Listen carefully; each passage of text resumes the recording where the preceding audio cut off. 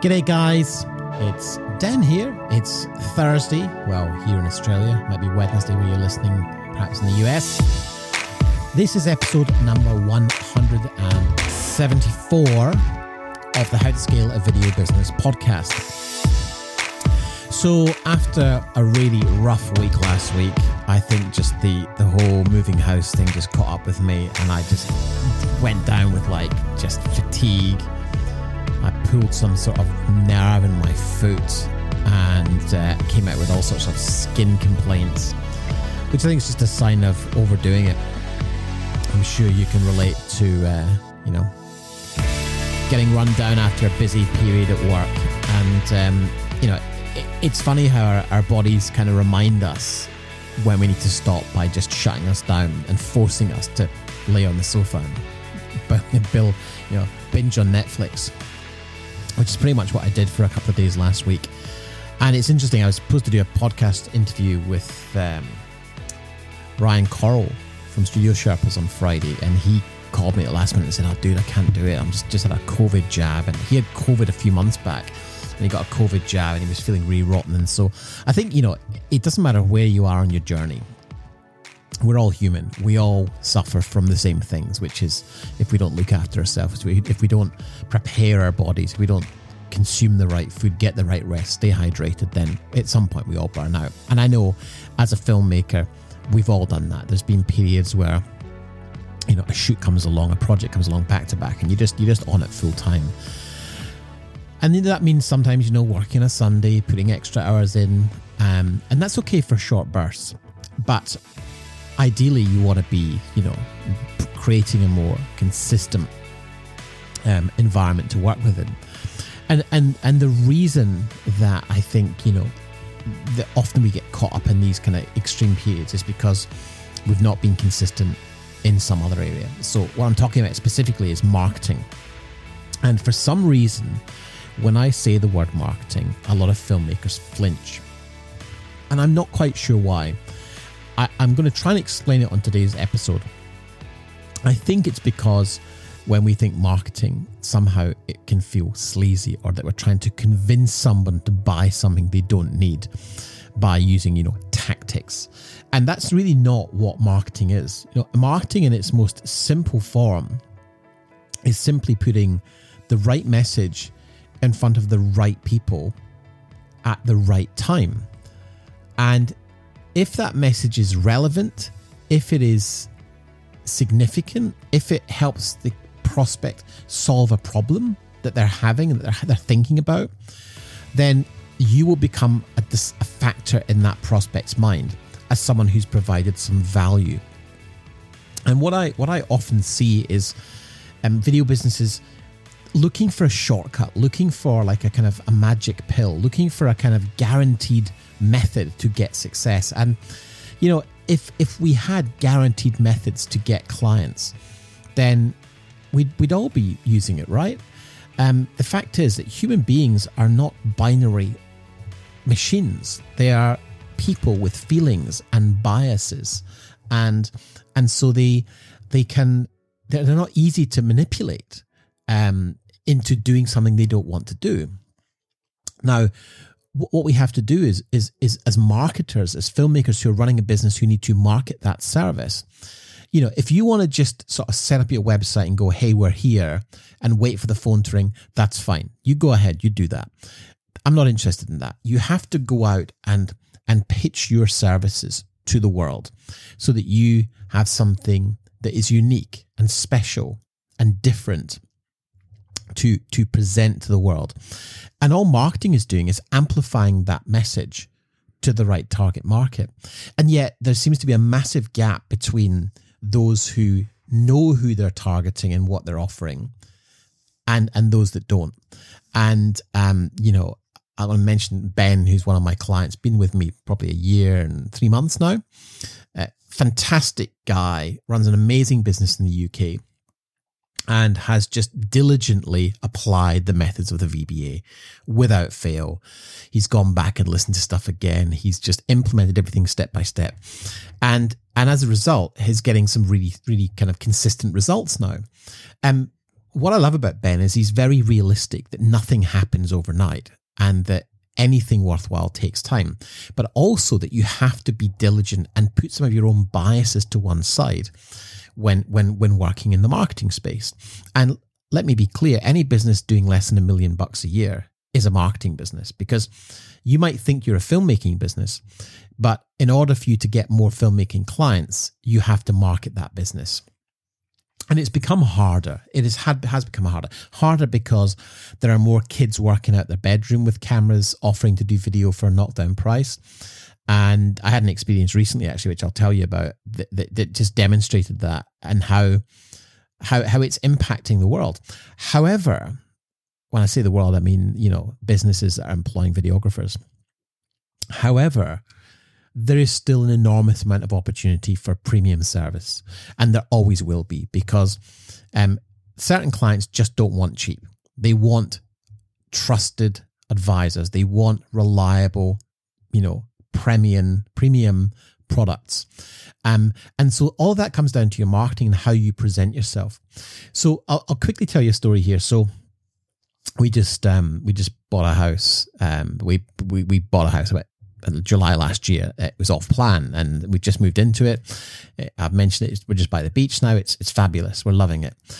But part of the process was we were asked if we would do a testimonial video, and Sam and I were more than happy to do it because we're both used to being on camera and we really enjoyed the experience. So we had this testimonial video filmed, and what was interesting was it was this young kid who was filming it.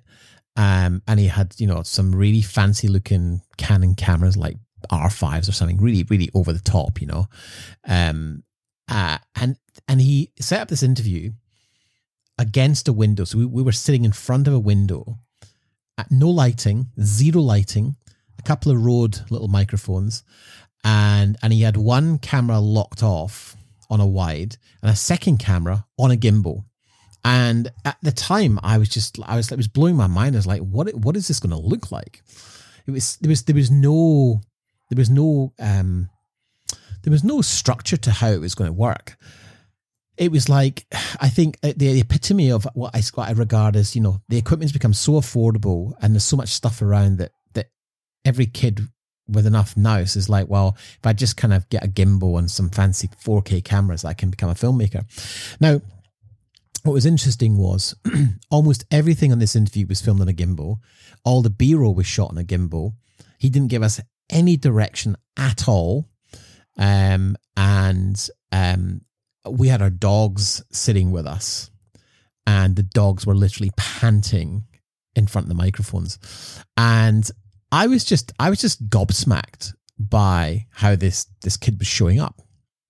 Now, I've since seen a cut of the video, and it looks okay, but there's no formula there. There's nothing that kind of tells you this has been filmed by someone who studied cinematography or photography or or structure of how to tell a story. It's just kind of like bolted together with a bunch of shots over it. The shots don't relate directly to what's being said. It hasn't been lit, and you can hear the dogs panting. And so what he's done is to kind of overcome the dogs panting, he's just boosted the audio on the soundtrack, which makes it very hard to hear. And I was played it by someone in this company and on their laptop, and I said that music track's too loud. You can't actually hear what we're saying. And she's like, "Oh, is it? I'll talk to the filmmaker." Now, the interesting thing was, it's quite a big company that hired this kid, but they didn't know. They weren't listening out for the audio. So it was like, okay, well, that's kind of crazy. And obviously, because I'm in that space, I did point it out. Anyway, it may be irrelevant. I mean, who cares what I think, But I thought from a point of view of sharing with you, what was interesting was, like, the client didn't really know what was good and what wasn't. They were just simply listening to the content. And so, as far as they were concerned, it looked okay. It looked like a video. So I think there's always a difference between what we believe is a certain level of quality and what the client might perceive. But I thought it was an interesting example of just like that. That's kind of, I don't know what he was charging, but I mean, it took him like 6 weeks to bring an edit to the table. And he was kind of talking about how busy he was and how crazy things were. And he just sort of had like a van full of gear. And I guess it's like, we've seen this over the last 10 years. It's just people with gear, just, buying gear for gear's sake. And they've got all the toys, but no real concept of how to craft a story. I might just be an old fart, okay, that feels like, this is important. Maybe it's not important anymore. Having said that, I work with clients at the other end of the scale who are charging 20, 30 grand for a project, and clients really do care about it. So what I wanted to touch on today really briefly was just this idea of marketing and what does it mean? Because what it means to me is you're telling a story of the problem you solve for your target market. And, you can fight me on this all you want. But the bottom line is, if you want to really expand your business, you need to go niche. There's no two ways about it. I've seen people who don't and people that do, and the people that do, 80% of the business comes from one niche and they become known in that area and life becomes very, very easy. So when we talk about marketing, what are we talking about? Well, we're talking about you being very clear on what it is you do that solves a problem for your market. And this is where I think a lot of filmmakers get stuck, because a lot of filmmakers actually just want to be filmmakers. They just want to make films. And so the business side, the marketing side can be a real challenge. And it was a challenge for me when I first started doing it. But what I've learned to do over the years is see the results of doing something that's not comfortable. And I realized that if I wanted to grow my business, and ultimately, for me, it was about growing a business and moving away from the UK and living in Australia, because that was something that just felt very, very important to me. It was where my heart lay. I had a connection to Australia that I still can't really explain, but it just feels more like home for me. And so I had to find a way to create a business that would enable that to happen. And that was a very kind of long and involved process. But fundamentally, it meant I had to start moving and shifting from waiting for the phone to ring, which is a very freelancer mentality, to generating opportunities. And to generate opportunities, you have to think of marketing. It's the first step, which is, who are you talking to? So in any marketing conversation you're having, you need to be thinking about our strategy. You need to be thinking, who are you talking to? Because if you try and talk to everyone, you'll end up talking to no one. And this is a common mistake I see with video businesses and freelancers particularly, is that they'll do work for anyone at any price at any time. And that is okay as a freelance. I'm not knocking freelance, okay? But if you're someone who's tired of that roller coaster, tired of that feast and famine, sorry, I just knocked my pop filter off. If you're tired of that feast and famine, then the only way out of it is to start thinking strategically about marketing. And so the first thing you got to think of is, who am I talking to? Who is my target market? Who do I love working with? Who appreciates me? And who would I like to do more work with? So if I think back to when I was running my video production company, my target market were broadcast manufacturers, equipment manufacturers, and businesses related to the broadcast and filmmaking arena.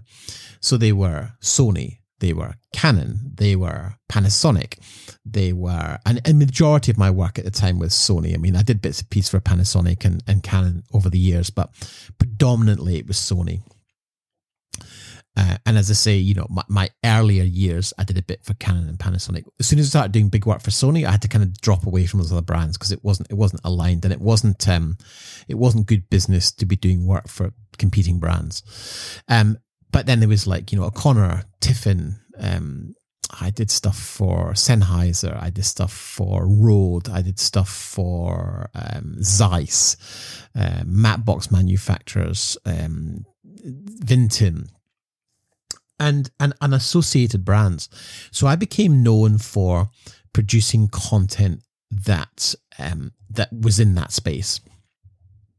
So I have another client, Pat, who does a lot of work with the healthcare space. And so once you understand the market you're in, they have a specific way of describing and talking about that market. So one of the major advantages of going niche or niche is that you get to communicate with that market in a language and a tone and in a method that they feel like you get them. And so, one of my clients, Grant, works in kind of distribution, haulage, manufacturing, and he was recently doing some outreach on LinkedIn, and he got a response from someone who said, "Oh, this is really interesting. I get a lot of people reaching out to me, but no one who's a specialist in haulage and distribution." And so that began a conversation. And so, with that in mind, it's very important that when you have a conversation with someone, you're talking to a market that understands that you know what you're talking about. It's going to open doors far faster than anyone else. And the biggest mistake I see videographers make is they just go, "Hey, we make video. Yes, we can do it all." The answer to everything is yes, we can do it. And then figure it out on the back end. And that will get you so far. But if you want to be a mature business, one that has sustainable growth and predictability, then you have to start pigeonholing who you work for and becoming a specialist in that field, because it does two things. One is it means you talk to that set of clients in a way that they understand. The second thing is that you get to become an expert in those eyes, in the eyes of the prospects. So therefore, what also happens then as a direct byproduct of that is if you're working in the healthcare space and you're working for a healthcare manufacturer, then they probably worked in other healthcare companies. They probably worked with colleagues who are still friends, who you might see on the weekend. And what will happen is you can expand your network through their network. And that is something that's very, very key. And so when you think about marketing, you're talking about working in a sector that has organizations, maybe governing bodies. It might have its own magazine. It might have its own Facebook group, that you can become the kind of the go-to expert for anyone who's got a question about video production. And therefore you can elevate yourself to becoming an authority, which leads me to the next aspect of marketing, which is writing a book. Now, for most people, the idea of writing a book is terrifying. And I often hear this being said, "Oh, I don't think my market will go for it," which is a bias. It's a bias that says you might not read a book, but that's not to say your market might not read a book. And here's the other thing. You don't actually have to write a book. You can write an ebook. Ebooks are still highly, highly effective. They're effective because it gives you an opportunity to position your authority as an expert, because if you've got an ebook and someone else doesn't, it just shows that you've done more work and are willing to explain and express your authority and your knowledge to help someone who is not yet ready to make a buying decision. So with an ebook, where that comes in handy from a marketing perspective is that you are entering the conversation in the prospect's mind before they're even thinking about hiring a video company. They're just thinking about a problem they've got to solve, and video might be one opportunity to solve a problem. So if you have an ebook that helps the prospects solve a problem, then there's every chance as they're doing their research, they might just download that and read it. And that's going to put you in a primary position, I would say pole position, against another company who's just going, "Hey, click this button to get a quote." Some people may not be ready to press the get a quote button, but they might be willing to download an ebook because it's very like all they're giving away is an email address, okay, in return for an ebook. And the chances are they'll give you, an email address that they use specifically for that. So they're not threatening. They're not being threatened, or they're not feeling vulnerable towards their data being used and being spammed. And the most important thing about ebooks and email marketing is that it has to be relevant to that target market, which is why knowing your target market is so important. If you're sending stuff out that people aren't interested in, then yes, they will see it as spam. But I'll bet there are emails you get into your inbox which you don't unsubscribe to because you're interested in what they've got to say. And that is where email marketing and ebook funnels are still very, very powerful as part of a broader marketing strategy. So the biggest mistake I see filmmakers make in marketing is they pick one or two things and go, well, I'm doing work on LinkedIn and I've got a website, so that's my marketing. And I'm either getting enough work or I'm not. And the chances are you're not, because you're just not putting enough effort into the right areas of marketing. So you need 5 to 10 pillars. Now, if you think about a Greek Parthenon, the Acropolis in Athens, it's got this huge triangular heavy roof, and it's supported by big marble and sandstone pillars. Now, if you have that weight on the roof and you only have 2 pillars, then that's a very vulnerable position to be in. But if that Parthenon roof is held up by 10 different pillars, then one pillar can start to rot away, and the roof's not going to fall down.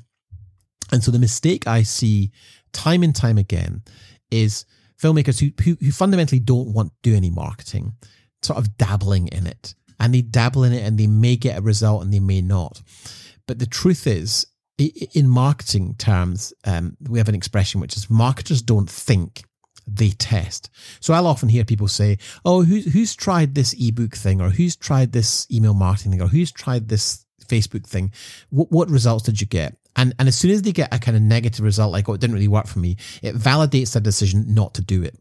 And that is a huge mistake, because every market is different and every market responds differently to the same marketing. You could produce 2 pieces of marketing that are identical and it will absolutely fly in one market and dive bomb in another. So what's critically important is that marketers don't think, they test. And so what that means in terms of mindset is that you're going to have to start putting money and time and effort into things that will not work. In fact, 8 out of 10 pieces of marketing probably won't work in your space.